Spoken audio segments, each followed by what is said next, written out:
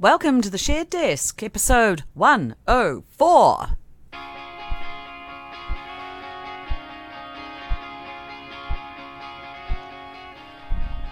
It is such a relief when technology does what it's supposed to do. You know what I'm saying?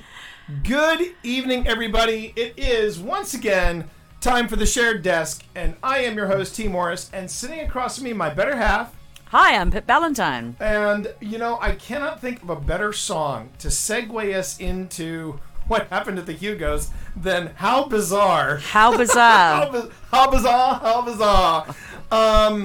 Wow. We have a lot to unpack tonight. We got a lot of angles to work Got tonight. a lot of angles to work this case here, man. And if you notice the stream is moving a little smoother and things are going a little better, it's because now we're streaming off of the PC, trying something new, of course, and this should be a fun new experiment. But yeah, it's always nice when technology does what I want it to do when it's supposed to work. Hey yo, yes, fuck it. Let's do a quick shout out to Dark Jedi Monkey Pants. Don't panic. Who's corona free? Yay! Who is corona free? We are so happy that you are corona free. And, Cheers to that. Yes, fuck it, everybody's here, and this is actually Panic's first time checking out this podcast. Well, as always, you can check out the back issues of this podcast at theshareddesk.com. Ding. And you can also check out all the different feeds. We've got the raw feed, of course, which does not see the editing hands of my lovely wife Pip. We are a household, as you know, that is dealing with a recuperating. There's cat. a lot of hair. There's a lot of hair Situations There's a lot of hair going on, but that wasn't what I was talking about. I was talking about the recuperating cat. I was talking about. Oh yes, we still have a grumpy cat. He has a patch of baldness on him because he had some surgery. He's not going to show himself up here. He will not be showing up here this go around. But that is not what we're here to talk about. Oh boy, we got. If only we were talking about that. If only we were talking about that. And I won't lie, chat. Having this on stream, I feel naked, not wearing my gloves from Ritual Motion over at ritualmotion.com. Remember, they are one of the lovely affiliates of this podcast, and we would love it if you were to order some stuff from them. I actually need some because I was playing my shark game on Friday and my hands got a little sore. I woke up the next morning, my hand was a little sore. So this weekend were the Hugo Awards, the 2020 Hugo Awards. Now, these would have been held at Con Zealand, which is the World Con for science fiction and fantasy writers. And if we hadn't been in the middle of a pandemic, it would have been held in New Zealand. In fact, in my hometown of Wellington. Yeah. It would have been great. In another timeline, I'm sure it's fantastic. In another timeline, it would have been absolutely phenomenal. But like many conventions this year, they've gone virtual. Which has worked out. We did a Gen Con. We're doing a Necronomicon. There's, ways around it. It's not as fun as being there online, but there are some things that need to be done. Now, at the WorldCon, they always hand out these things called the Hugos. Now, if you're unaware, or if you don't know what we're talking about with the Hugos, let's go ahead and let's first give some a brief rundown of what the Hugos are. There are two major awards for science fiction fantasy authors. The first is my first is the Nebulas. The Nebulas are voted on by professionals like editors, agents, writers. Right. So it's sort of like, an award by your peers. Yeah.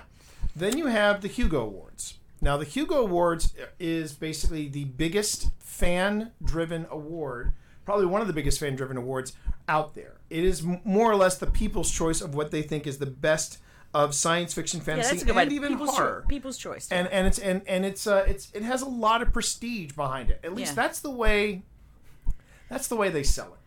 Yeah, it's been going for a long time. It has been going for a long time. Many decades. Many decades. And it seems like in the past 5-10 years, the Hugos, something has to happen at the Hugos to really embarrass the science fiction fantasy community. Yeah, a few years back there were a bunch of people called the Sad Puppies. I'm not going to get into why they were called that, but they were basically trying to stuff the ballot on the Hugos and get their, should we say, right-wing... Let's say pure science fiction in their eyes. Pure science fiction. Proper science fiction. Big quotes around that.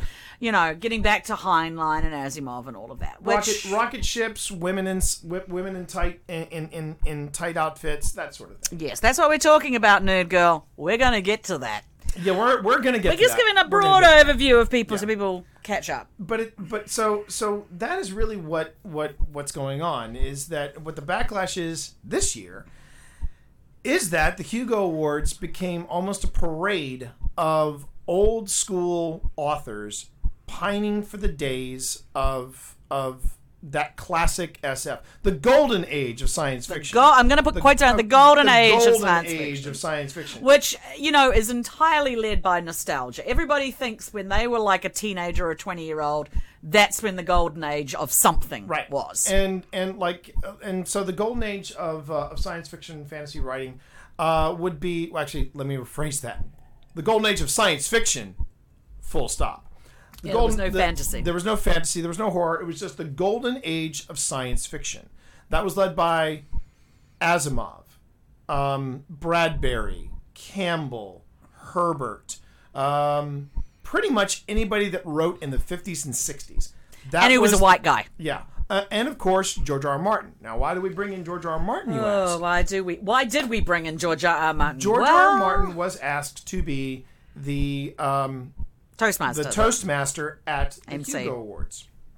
Okay, so you would think that's a great idea, and if you want to get eyeballs on the screen, if you want to get an audience online, if you really want to rally the fans, you're going to bring George R. R. Martin in, and he is going to host one of the most important awards.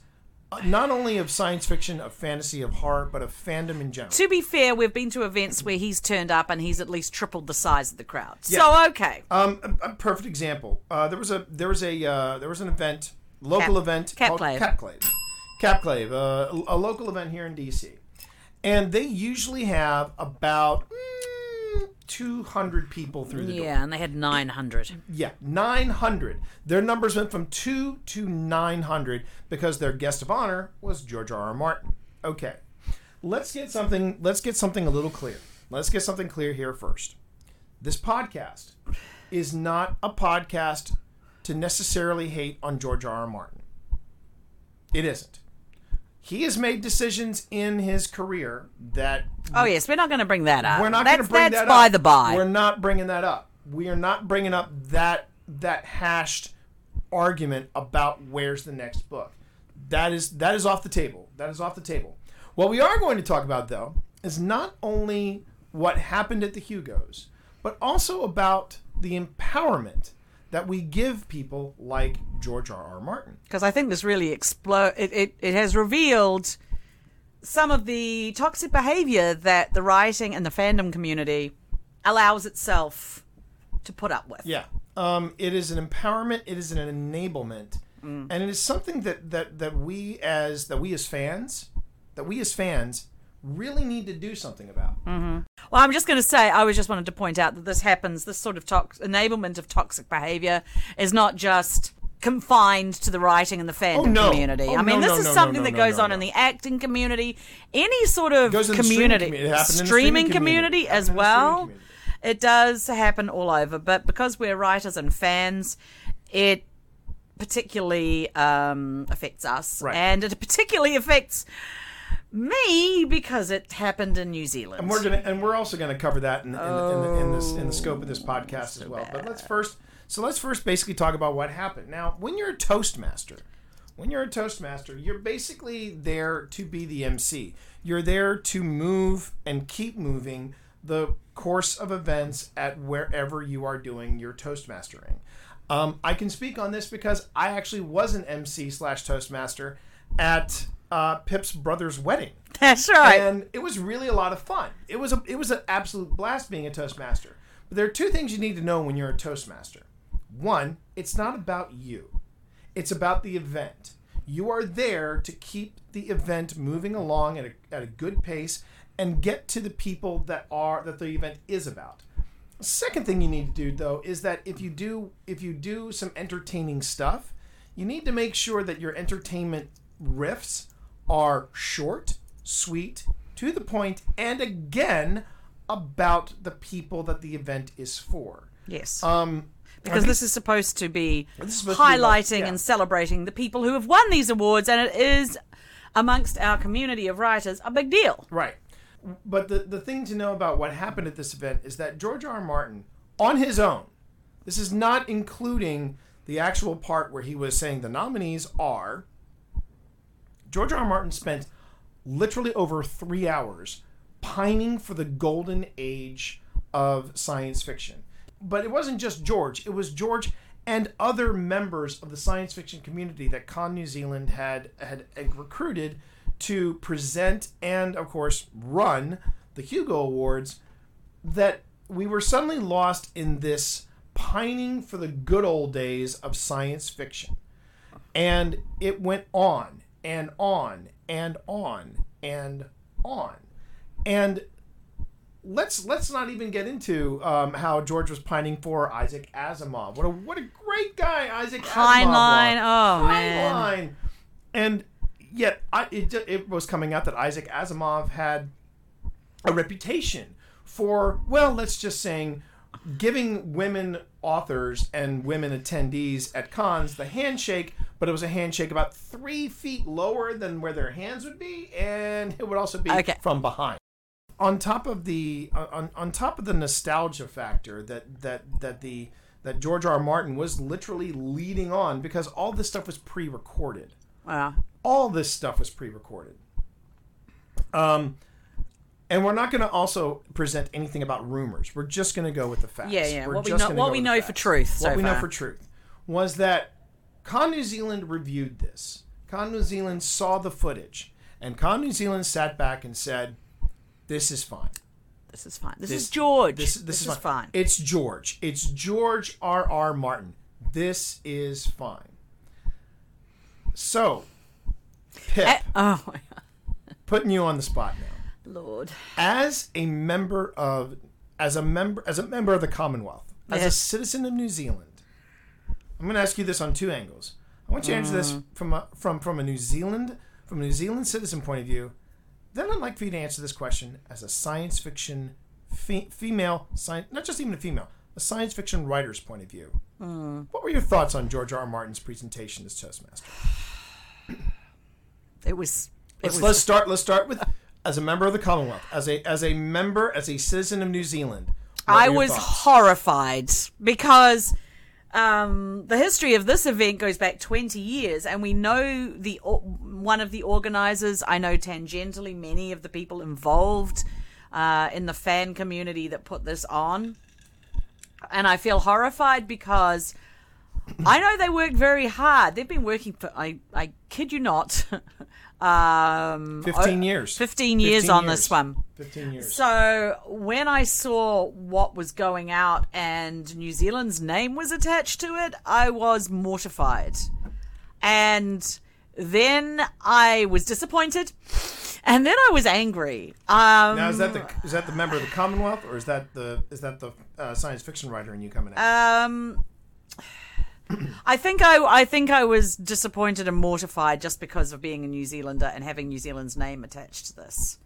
That was, New Zealand's better than this. New Zealand is a inclusive, welcoming place to people of all races, creeds, gender identities. I mean, it is. And what happened there, what George was allowed to say, did not represent New Zealand, and I felt horrified by that. Now, as a science fiction writer, how do you feel about it? I think it was exclusionary. It was basically saying, hey, look, things were great when we were all just white dudes hanging out at cons, do whatever we wanted, go, we ruled back then. It was honestly that sort of... I mean, I understand that people have nostalgia for things when they first start them, like in their teens and 20s, but it was so tone deaf to the different kinds of people that are now involved in writing that, I'm a straight white woman, and it offended me. I can only imagine what any transgender or gay people... writers of color? Writers of color. Oh writers of any nationality whose last name wasn't Smith, because apparently Martin was actually botching many of the names. Anybody who wasn't an Anglo-Saxon name, it was mangled, which is, there's no excuse for that. Now, he said on his blog post, and he blogged about this, I think today, he said, I was never sent any pronunciation. Okay, if that's the case, if you want that's to bad. drop the BS bomb, you can. Yeah, well, I'm going to assume that that's true. Even if that was true, you go and you Google how to pronounce somebody's name. I've had to do a lot of, different cultural names for different things. You can go online and there are videos on how to pronounce things correctly. But of course, that didn't happen. And so many people who won awards had their name butchered, including, weirdly, our friend who doesn't really have a difficult name. No, there was a... from the podcasting community? She's from the podcast community. She's actually also from the writing community. She's a previous Campbell winner as well. And she's done a lot of work for this SFWA, Science Fiction Writers of America. Mur Lafferty. M-U-R. That is Mur's first name. Mur. M-U-R. M-U-R. He pronounced it Mir. Mir? Yeah. Now, it's one thing when you butcher somebody's name, and of course, you are turned into a meme over it. Case in point, John Travolta. When John Travolta mispronounced somebody's name at the Oscars, it was overnight a meme. Yeah. Now, this is where I feel like we have almost a double standard. When someone like Travolta does it at the Oscars, people turn into a meme, and of course everybody laughs about it. George R. R. Martin does it, and they go, "Oh, but it's Uncle George. He's so charming when he does it." Yeah, okay. Pip and I have had not one but two encounters with George R. R. Martin. Yeah, we can tell about that. Oh, okay. And Nerd Girl said, so disappointed to find out that he's a racist a-hole who repeatedly mispronounced non-white names, even though the name is pronounced was provided and was recorded, and then praised a known racist. Yeah. Yeah. Yes Bucket also went, I think Pip's experience as a woman in sci-fi writing is super important in this discussion as well. Women, and other folks who aren't cis men, have a long history of being discriminated against, especially in the science fiction fantasy community, not even touching writers of color or other sexualities, non-Western nationalities, etc., etc., etc. If you weren't an old straight white guy, George wasn't talking to you. Well, no, George wasn't talking to us because we were just, simple. We were writers. We were writers. Yeah. And if you're a fan, it's a little different. It's a fan. Hey, how you doing there, Roy? If you're a fan, it's different. But because we were writers, we got a grunt out of him at another event. He has not made a good impression on us. No, he has not. Met him. He is not. And I will go one step further. Everybody likes to say, that's just George keeping it real. That's just George keeping it real. Let me tell you another time when he kept it real. This is 2015. Oh my God. No, I thought it was 10. It was 2010. Yeah, well, it was 2010. It was 2010. Worldcon was in Australia. Worldcon was in Australia. And we, being members of the Harper Voyager family... This is not a public event. This was just for writers and agents. This was a private event for writers, agents, and editors. And George was asked to speak at the 15th anniversary of Harper Voyager.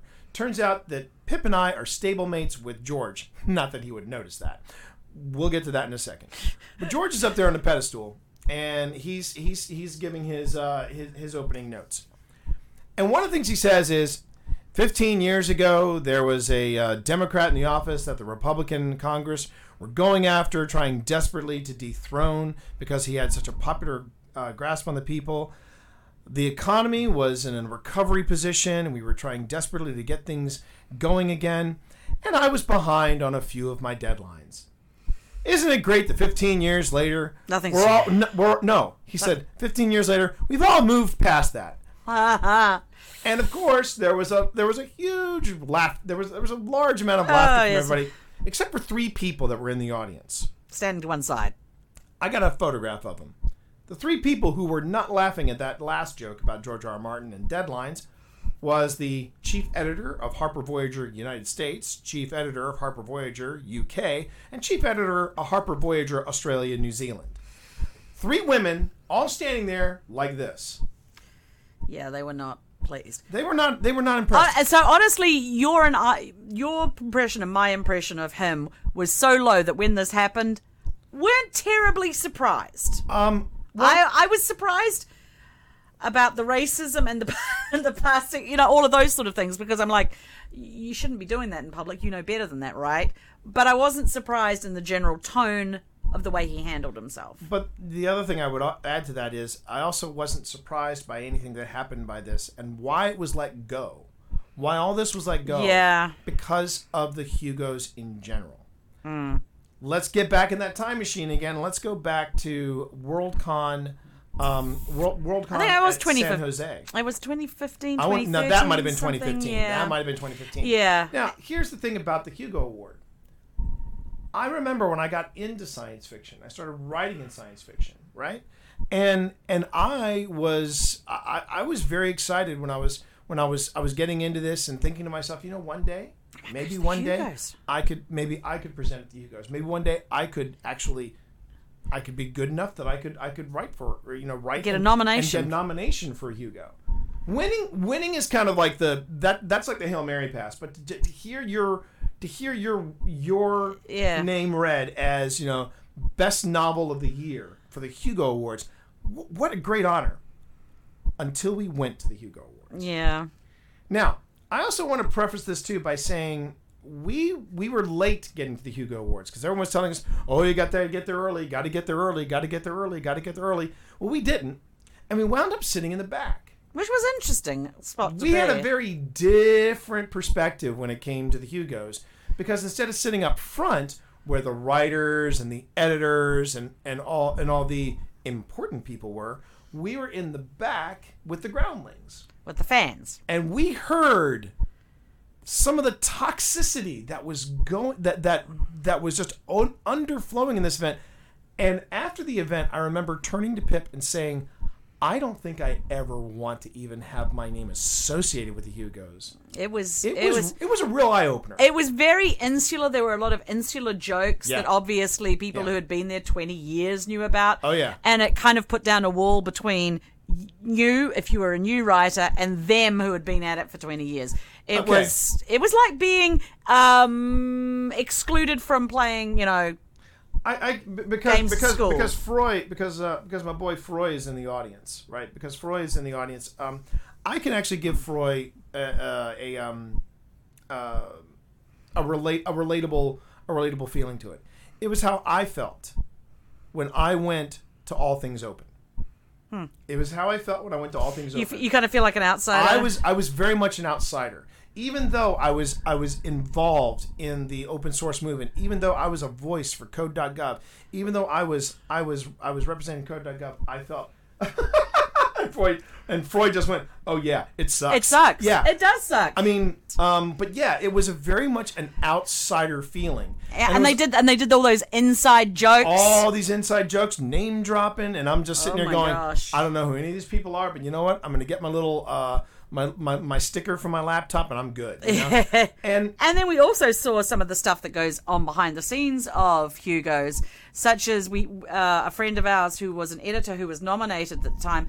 They were saying, well, this isn't my year because I know that everybody's been told to vote for this person, and I'm like, that's how it works. Yeah. I know I was young and innocent then. Even though it says clearly in the bylines and the bylaws for the Hugo, do not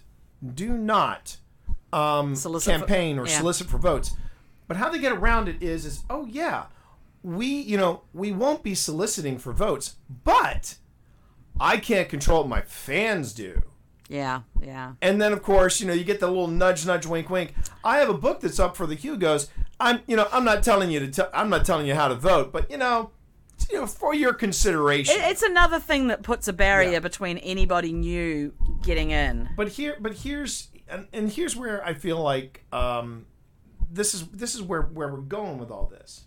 And Freud just said we do a horrible job at making community a welcoming experience. Where I want to back this up is, the thing is, no one at any point said to George R. R. Martin, this is unusable footage. This is the really sad bit. This is unusable footage. Because you're talking about, you're basically glomming all over the golden age of sci-fi, which was very narrow focus. It was very narrow focused. Old white dudes. It was all old white dudes. Some of them had real issues. Some of them were racists and homophobes and eugenicists. Right. There's a lot of baggage. There's a lot of baggage there. But nobody said anything to George because he's George R. R. Martin. I think that there is. This is what I wanted to add as a New Zealander into this mix is that I was thinking about the nature of fandom, and I was thinking about the nature of fandom, particularly in New Zealand. Being an isolated community, we have like one event a year, 200, 250 people max, right? Right. So when somebody turns up, an American turns up, of any stripe, that's pretty impressive. They get the whole treatment. But if you're George R. R. Martin, they just lose their minds. Right. In some way more than they would if they were fandom here, and it's bad enough here. But take it over to New Zealand, it's another level. And it's amped up. Now, their argument is that they wanted to be completely agnostic. They called it agnostic. Agnostic. They didn't want to edit George's voice. So if George had just straight up, blurted out some racist stuff, they would have let that pass. That we can speculate on until the cows come home. Yeah, I don't know. We can see what he did. But where I'm going with this is that we as fans empower these people.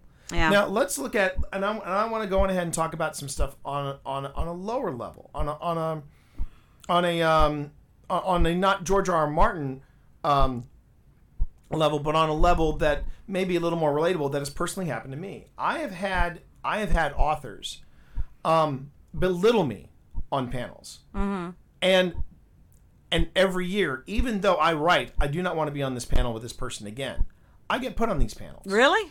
And then I come to find out that these people who are dogging me on these panels, they haven't written anything that has been 20 years in like 10 or 20 years, and yet they are still guests on a panel. There was one guest, I kid you not, there was one guest that tried to mix it up with Pip on a panel last year, and her last novel was in the 90s, and somebody walked up to her. Well, that is again another. The circle jerk of fandom is, well, I know some people, so I keep getting invited even though I haven't done shit in like 20 years. But this is my point. We as fans empower them. When have any of these fans stepped up and said, hang on a minute, hang on, why are we giving this person the time of day if they don't have the street cred to back it up? The last thing they wrote was a short story that appeared in a magazine 5 years ago. This guy is still coming and talking on panels.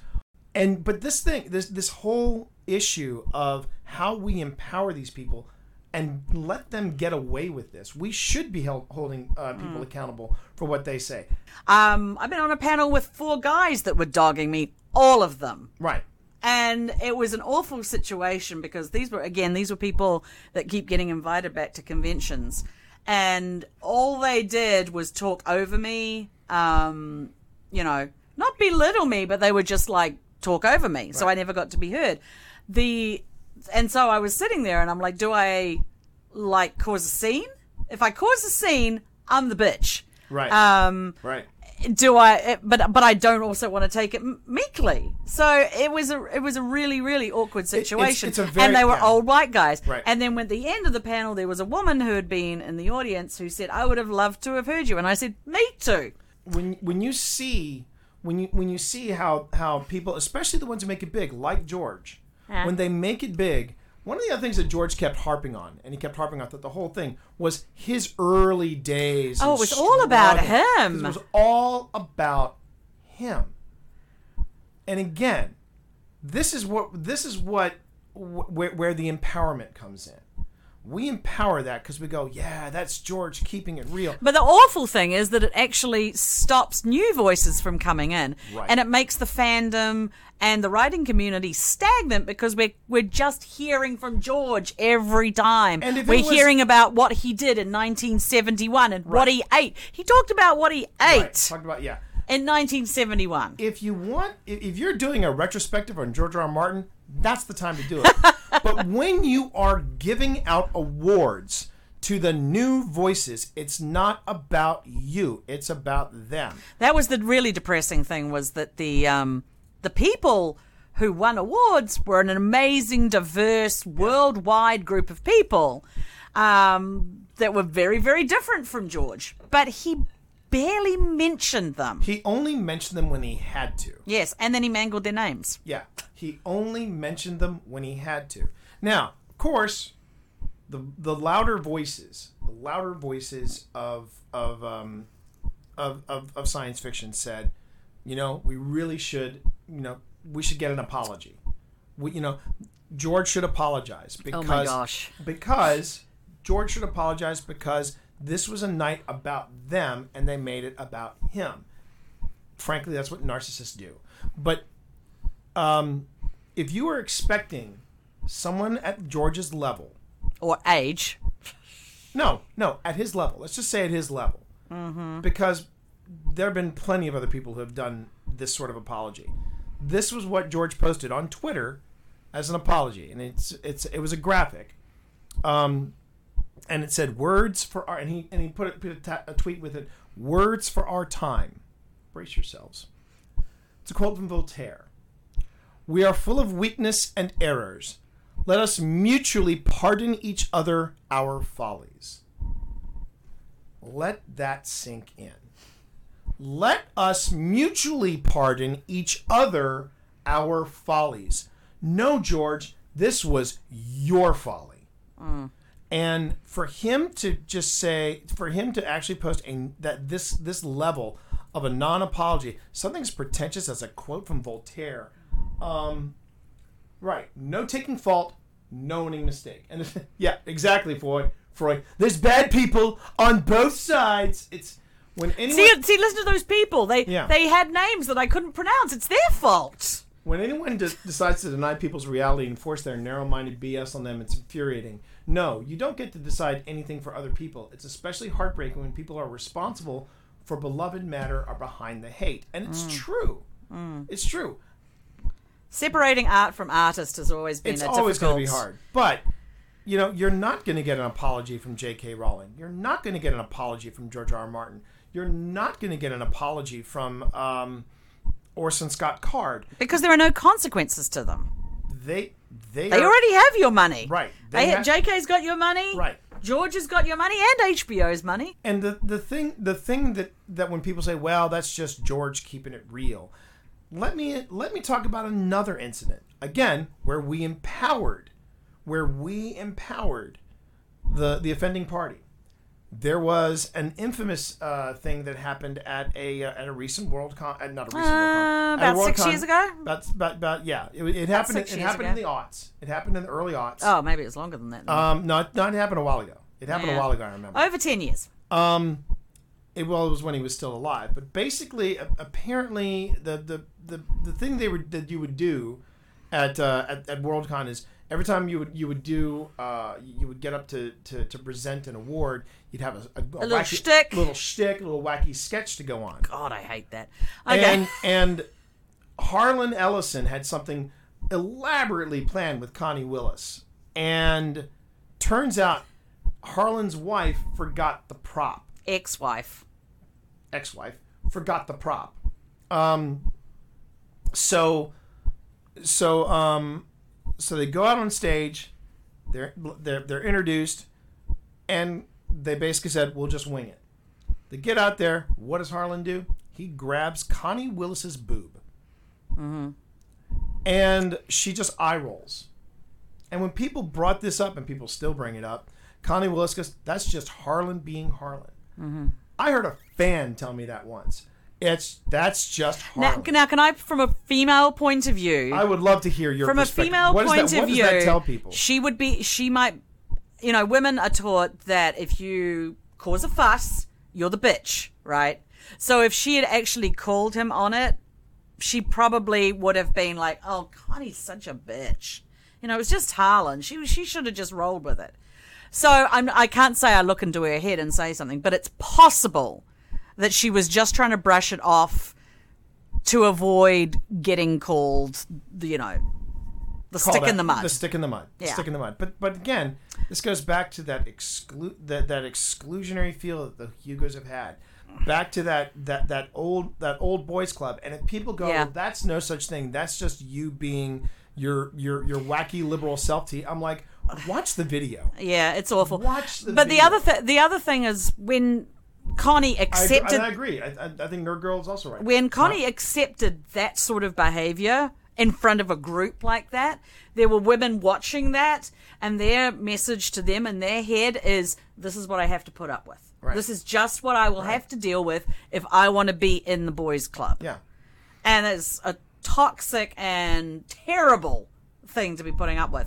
And at least in this day and age, in 2020... You would think. Well, no, in this day and age, there are people complaining. There are people saying, that was terrible what George did. I mean... But what we get as a but there are people pushing back. As a sincere reply is, we are full of weakness and errors. Let us mutually pardon each other our faults. Follies. We all just...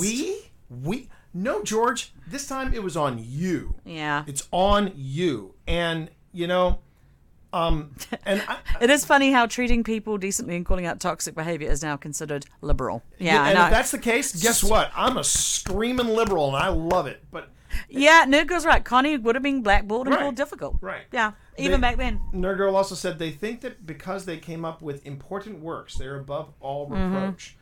I'm holding them responsible by not giving them any more of my money. That is the way they will learn affect their bank accounts. Absolutely. Absolutely. And when people go, well, and now here's the thing. New Zealand. Mm-hmm. They said they were being agnostic about this whole thing, but here's how this whole mess could have been avoided. Yeah. They could have just said, we got George's footage. It's unusable. And we couldn't use it. And they could have just left it at that.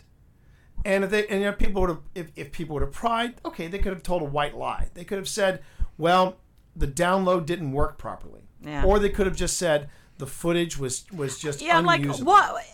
My thought was, okay, I think one, New Zealand attitude is always don't make a fuss. And so I think that probably contributed to it. But I'm like, are they afraid of George? Because what's he going to do to the country of New Zealand? He won't sell his books there. He's not going to do that. He doesn't control that. Is he going to badmouth New Zealand and make sure there's no con that comes there? There's not going to be another con coming to New Zealand for many years. Especially after that. Especially after this. And by not reining him in, it's reflected badly on them and the New Zealand fan community and New Zealand as a whole. Right. I mean, it's just heartbreaking, and I think they should have done something about it. They should have... Either they didn't watch it, which was highly irresponsible, but they must have because someone had to edit it. So, okay, they had to have watched it. Someone had to have edited it. And either they watched it and they didn't think there was anything wrong with it, which is also a problem. Which would be a major problem. Or they watched it and they thought, shit, there is something really wrong with it, but we can't tell George. We can't complain to George. We can't cut George or... But this is where the waters become extremely murky. Yeah. Worldcon is a fan-run event. Yeah. It is not a professional-run event. No, However, there are some professional people involved. And on top of that, science fiction writers and fantasy writers and horror writers want to be treated like professionals. Yeah. Then, God damn it, start acting like one. Yeah. Think about your words before you speak up. Think about the impact. And then people go, well, I can't think about every word I go. Well, guess what? You know who else says that? Trump. Sorry to get that super political, but let's be honest. shooting from the hip, we have discovered, especially in politics, maybe not the best thing to do. We're going to deal with a yes, Bucket said, is New Zealand like a slightly less passive-aggressive Minnesota? We are massively passive-aggressive. They are. They're very massively passive-aggressive. I think I would lay down money on New Zealand and Canada being the top 2 passive-aggressive countries. Yeah. And again, there are rumors floating around trying to defend George, trying to defend Con New Zealand. But let's be honest, there is no defense. The best defense in this is to step up and own it. I've talked about it before. I've talked about it before on streams. I've talked about it before on other podcasts. I'm going to talk about it here. Own it. But the problem is George is never going to own it. He's never going to own it because he is too big. Well, you know what? Con New Zealand could come out and say, instead of being agnostic and their non-apology, could have said, you know what? We screwed up.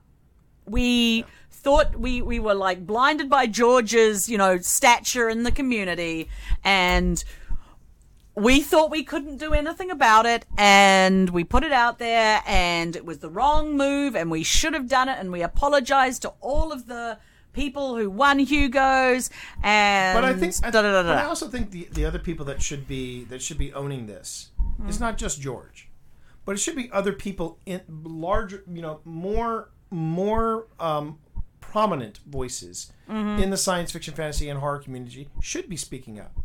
They should say, yeah, I would love it if Gaiman would say, you know what, that was really a dick move on George's part. I know that Mary Rubenak Cole, who is a former head of SIFWA, she tore into it, and she said, George, you have my phone number. If you don't know what's wrong with what you did, give me a call. I'll explain it to you. There we go.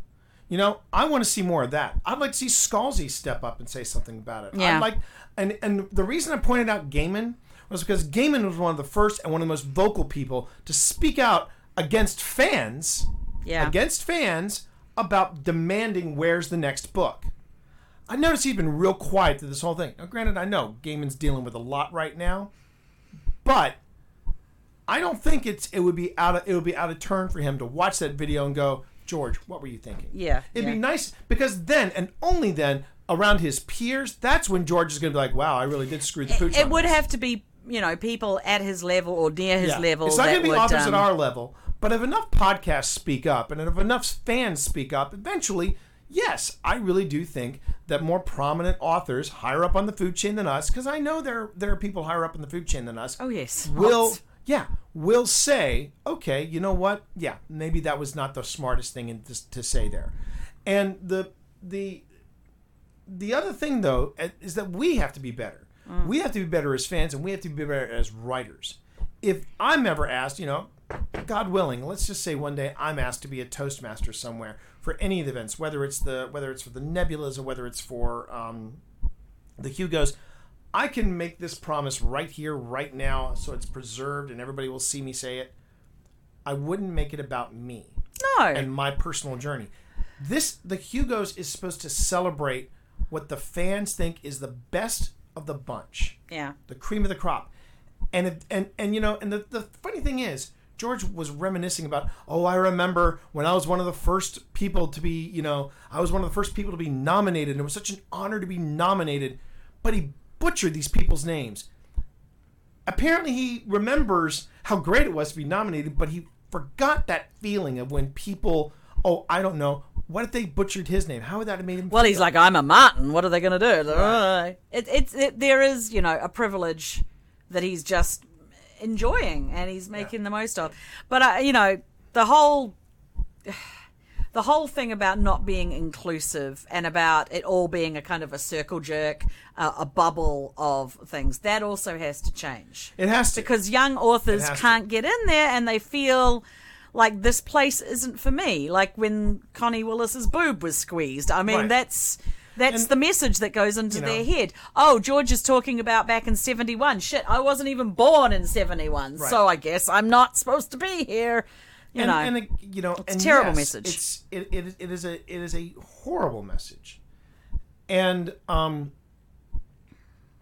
as far as what we can do, as fans, is to really speak up about this. Hold people accountable. These people accountable. These people should have, a modicum of respect and honesty and kindness and all the things that we expect from regular people, and we should expect from people who are higher up. It's just remain professional. And that was another thing. What George did, it was entirely unprofessional. Are you talking about with the hats? Just everything. Not knowing people's names, wandering on and on about yourself, wearing the stupid hats, having your own pop figure of yourself. Cringe. It was unprofessional. You would never see Neil Gaiman knows how to be a professional writer. He keeps it professional. Right. And everybody admires him for it. George, people admire because he sold a lot of books. And because when he... It's not because of his personality or the way he handles himself. I get it. Cons bring George back because he will take... Again, case in point. He will take a 200-seat con and turn it into a 900-seat event. Yeah. And I get that. I totally get the business. But if you think for a second that George and writers of his ilk are, keeping it real for the fans, they wouldn't spit on you if you were on fire. Because here's something else about that whole Capclave thing.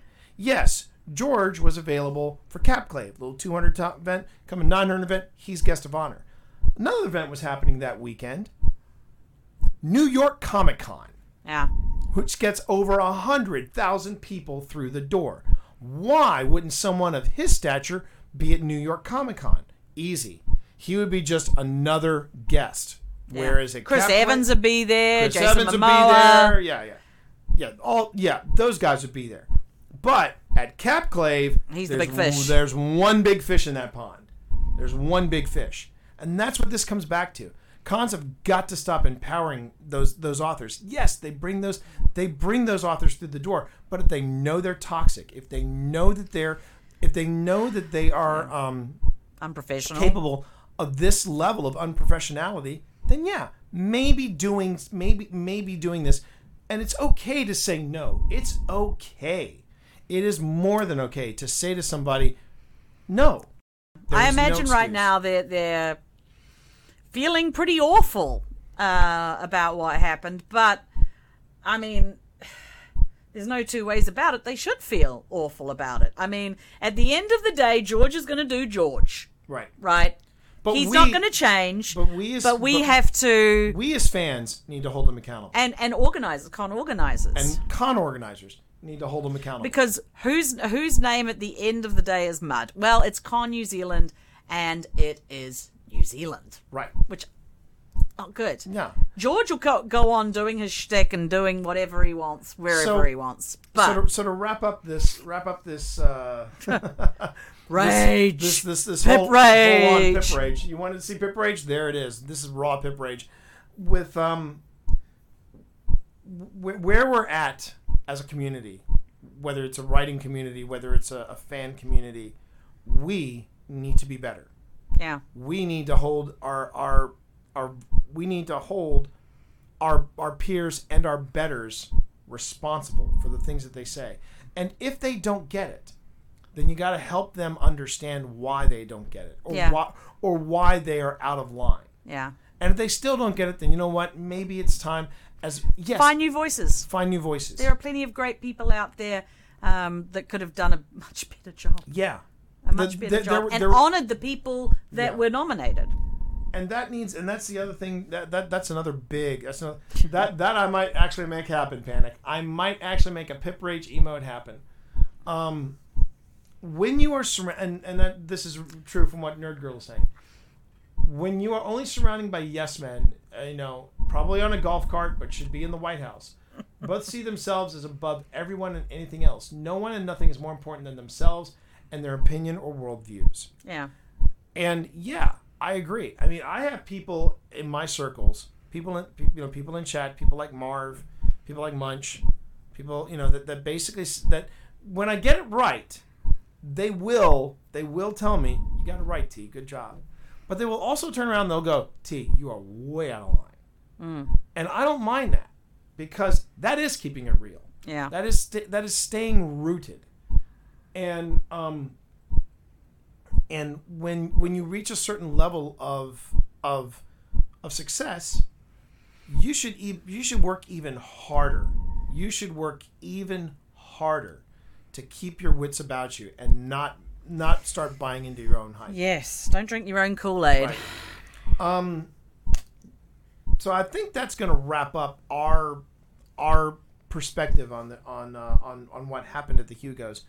Let's hope that in 2021, the next Toastmaster will actually remember that the event is not about them, but that the event is about the new voices and the new works of science fiction, fantasy, and horror that's going to come out.